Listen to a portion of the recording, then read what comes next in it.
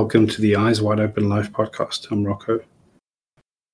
This is a special short episode dedicated to my thoughts on the movie that just came out on Netflix called Don't Look Up. I'm actually blown away by a number of things. How cutting the satire is, how accurate, clever, poignant, brutally accurate it is. What picture, what mirror it holds up to us at the moment. What the response of the public has been. It's fucking mind-blowing. Absolutely mind-blowing. The quality of responses, the level of missing the point that's happening. I don't even really know or how to answer that, how to speak to it, how to make sense of it, except it's yet more of a showcase of the deep confusion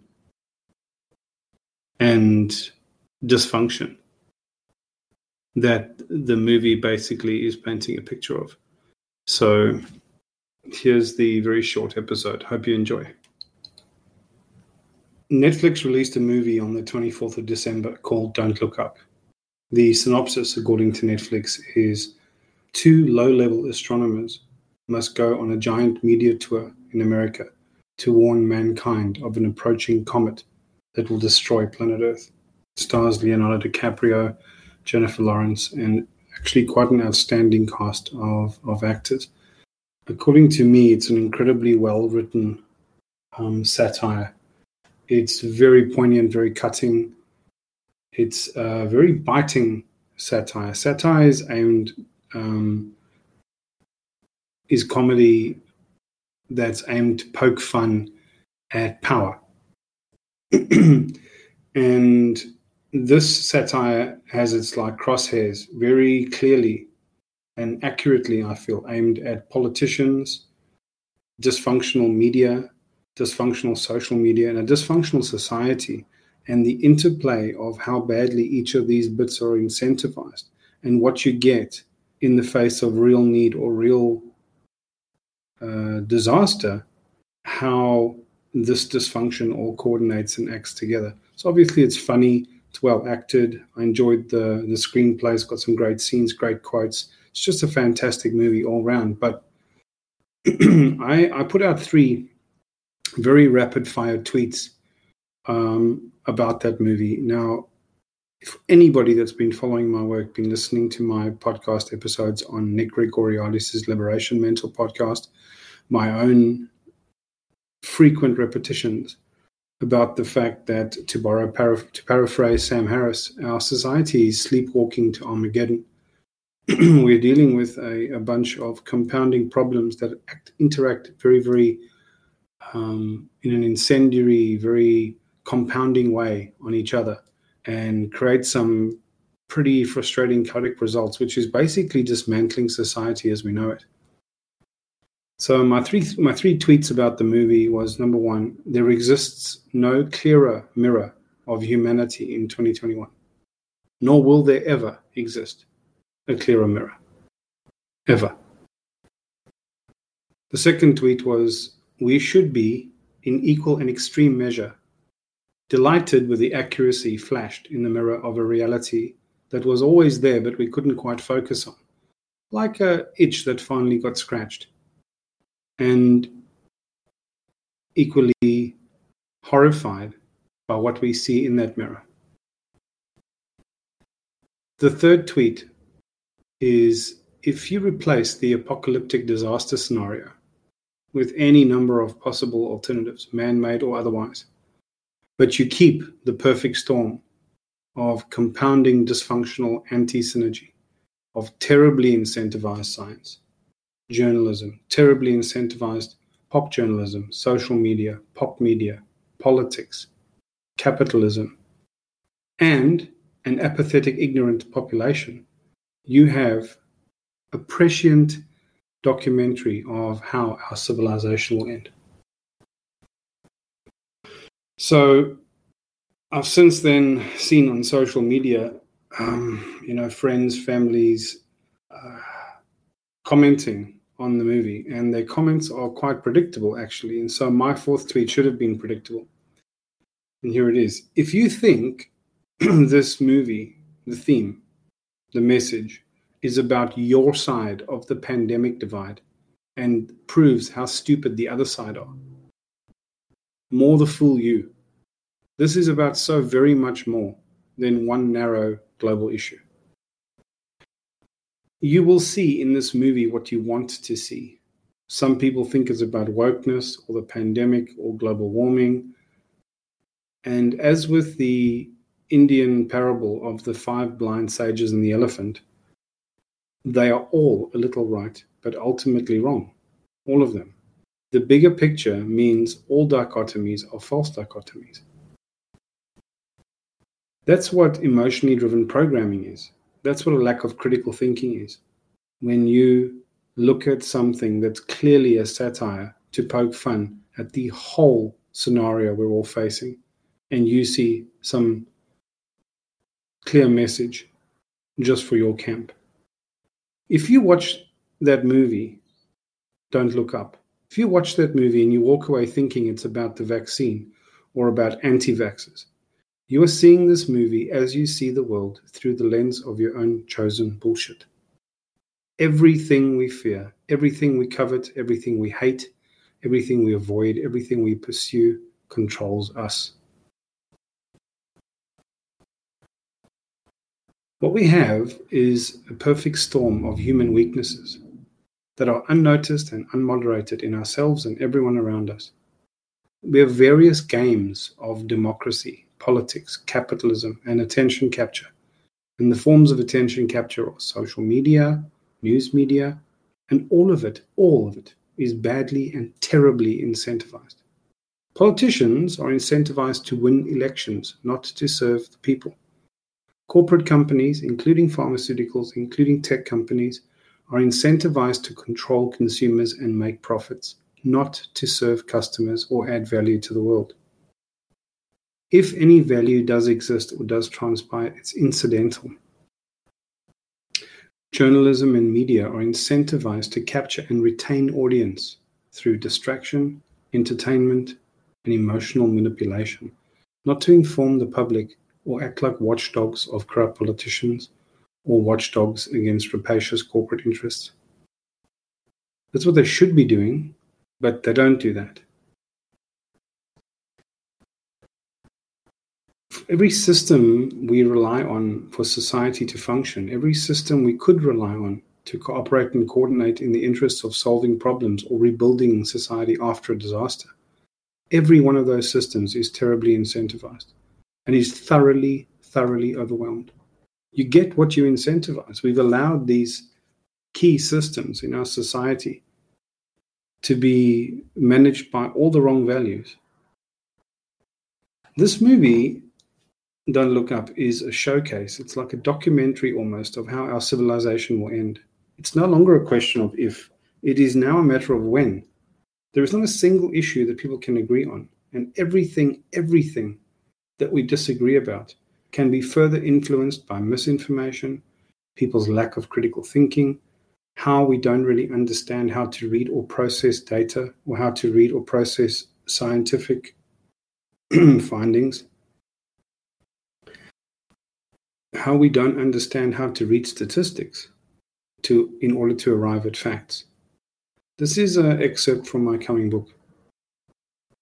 Multiple things can each be true without being mutually exclusive. Such things that are different but true at the same time differ by perspective, context, scope, scale.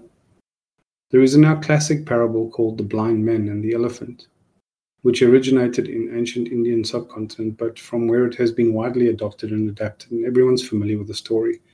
Essentially, it is a story of a group of blind men or blind sages who, having never come across an elephant, and who are invited to describe their learned truth of a thing by studying the object from their rich but ultimately narrow first-person perspective. And the parable plays out in the explanations that they give as to what they're encountering. Naturally, each of the men, being focused on a different part of the elephant, accurately recount very different truths from their own perspectives. In some versions of the parable, there is a suspicion that each of the other collaborators might be dishonest or lack sufficient wisdom. So each person who thinks he's holding the trunk of a tree or a snake or a boulder or a smooth spear, he either believes the other people are fools or he believes that they are being dishonest somehow. And what this tells us, because we know what the moral of the story is, somebody walks along and of course says you're all a little bit right, but you're all utterly, ultimately wrong. It's an elephant, right? So the moral is it's possible to be very wrong and still feel very right and have everything at your fingertips confirm the veracity of your claim. It's possible to be wrong about only one small thing and to be right about almost everything else. And it is possible for that one small thing to matter more than all the rest. The movie Don't Look Up is about how we continue, in Sam Harris's words, to sleepwalk to Armageddon. It is about what will happen because we cannot wake up. The audience reaction is precisely about what happens when people who are already triggered about their chosen cause of crusade see in the movie only what they are able to see. And instead of opening their eyes and waking up, they double down, and they're now more convinced than ever. If you cannot see how cuttingly accurate the satire in this movie is about the apathy of the public, the politicization of every single issue, the ineptitude of politicians, the fact that they're not remotely there for honorable reasons, the warped incentives of pop media, the warped incentives and the distended amount of civic control that corporations wield, like social media corporations, tech corporations, pharmaceutical corporations, and what the risk is of remaining apathetic and ignorant. The movie literally is a showcase of the cost of ignorance. There is a quote in the movie when one of the lead characters reflects on his life and the situation of humanity as it's sort of unfolding, this potential Armageddon that seems to be looming in a really close time horizon, like hours rather than decades away. And he says, "We really did have it all, didn't we? We have it all. Our species has survived impossible odds to be here. The arc of progress isn't a sure thing. There is no obligation this universe has to be benevolent towards us or to give us any kind of special treatment. No one else is coming. No Messiah, no Buddha, no advanced alien race to save us from ourselves. There's no Deus ex machina, plot device, plot twist that's going to save us in the last minute. But we are so incredibly empowered right now to start listening and to start processing generational trauma. And if there is something that is coming, some disaster, some challenge, and at this stage there are a dozen morbid and very likely scenarios, the absolute tragedy will be not just the loss of potential, the music that was not made or not heard, the sunrises that were not witnessed and marveled at, love that was not made, food that was not enjoyed, lessons that were not learned, discoveries and wonder in the world that was not encountered. That is a tragedy. The essence of the word tragedy is not just when the bad outcome happened. It is when the bad outcome happens and it was avoidable.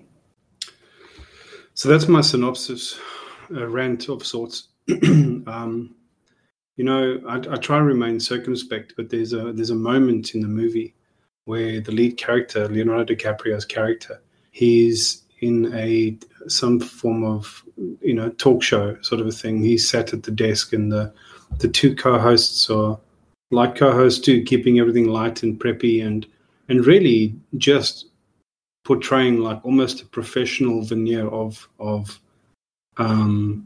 ignorance.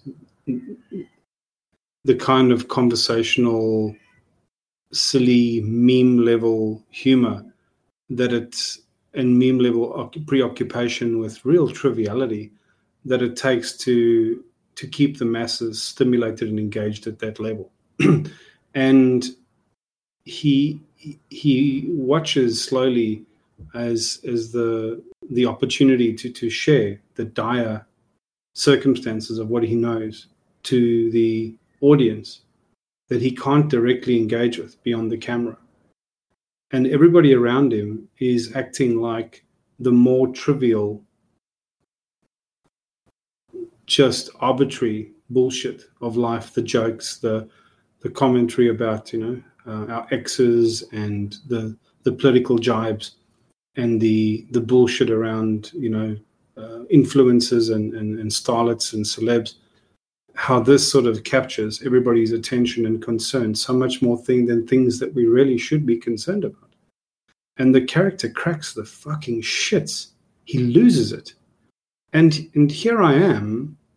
There was such a telling moment for me, because here I am so carefully trying to artfully open people's eyes and share the just unavoidable moment that we're facing and what the implications are of our apathy and our ignorance and our childish, nihilistic arguing from ignorance and willing to cut our nose to spite our face and hating the other group so that we lock ourselves into such small, petty arguments. The preoccupation with trivial bullshit. And the argument is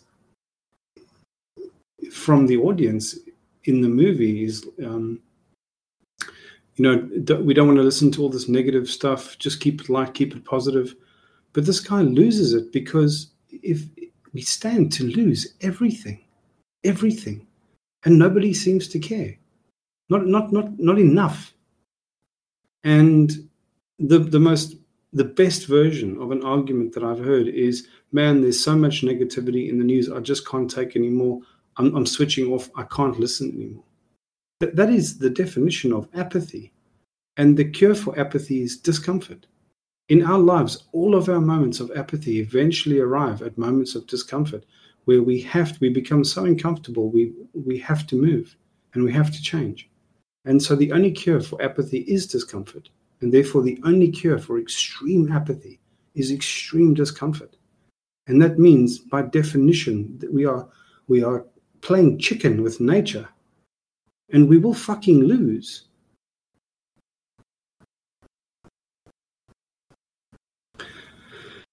Anyway, I really spared a thought for that character. And I don't know how much more I can bite my tongue. And the quality of arguments coming back from my community and small group of followers of the podcast and of my Instagram page, things like, the movie has nothing to share to me because it's made by Hollywood and Hollywood are elite and corrupt. That represents such a galling poverty of reasoning and a misplaced distrust. How if there was a fire and you were a staunch Democrat and the firemen that came to put out the fire or to warn you to protect your house were Republicans, and therefore you didn't believe them, or you didn't trust the water that came out of their Republican fire engine. That is the ignorance and the stupidity that we're busy trying to pass off as some form of moral high ground or holding the line. We are so desperately ignorant about the danger that we're facing and the risks of our lack of critical thinking. It's becoming quite alarming. And I'm working on a book called The Downfall of Man, and the subtitle of the book was The Enthusiast's Handbook for Avoiding Armageddon. I've had to change that. It's now subtitled The Enthusiast's Handbook for Surviving Armageddon, because I genuinely believe, with no sense of alarm, that it's now no longer a matter of if, but a consideration of when we're going to face a ecological crisis of global proportions that we're already in the throes of, that we somehow simply cannot see. There is a time of testing and undoing that is well and truly upon us now. The sheer momentum of this moment that has risen for the past 100 generations like a storm that has already breached the banks of what we might once have been able to step back from, the fury of which has not fully broken yet, but it will. A very difficult future is almost inevitable now. In fact, I would say it is inevitable. There is a coming crisis that will utterly and decisively undo everything that we cling to, and no one will be spared. There is no wall high enough. There is no bank account big enough that will spare even the people that imagine themselves powerful and above and made immune by their money and their control. No one will be spared the impact of what will come and take everything from us. But despite that sober and dark picture of a coming storm, there has to be hope. And that's literally the point of this podcast and of the book that I'm busy writing. So on that frustrating and alarming note, I'll leave you and hope to see you back here soon. If you have any questions, email me info@eyeswideopenlife.org. I really would love to hear from you. And good luck with the rest of a dwindling 2021. And let's brace ourselves for 2022. I'll be putting out a lengthy podcast called 2021 in Retro, where I'm going to uncover my whole year in retrospect, everything that I did, achieved, all my successes, gains, failures of the project, the podcast, the Instagram page, and the various overlapping projects that I'm working on at the moment. See you soon.